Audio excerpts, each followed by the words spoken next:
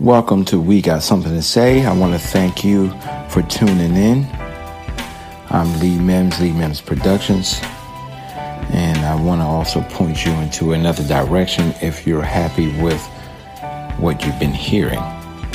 You can follow me outside of the podcast.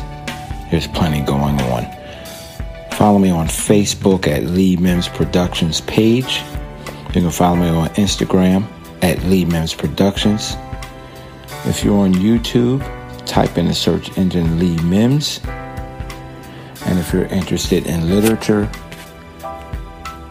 that aligns with what you've been hearing on the podcast, there's a book entitled 365 Days of Happiness Through Preparation, Perception, and People.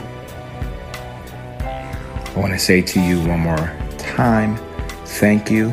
Thank you. Thank you. Peace, love, happiness, and music to you.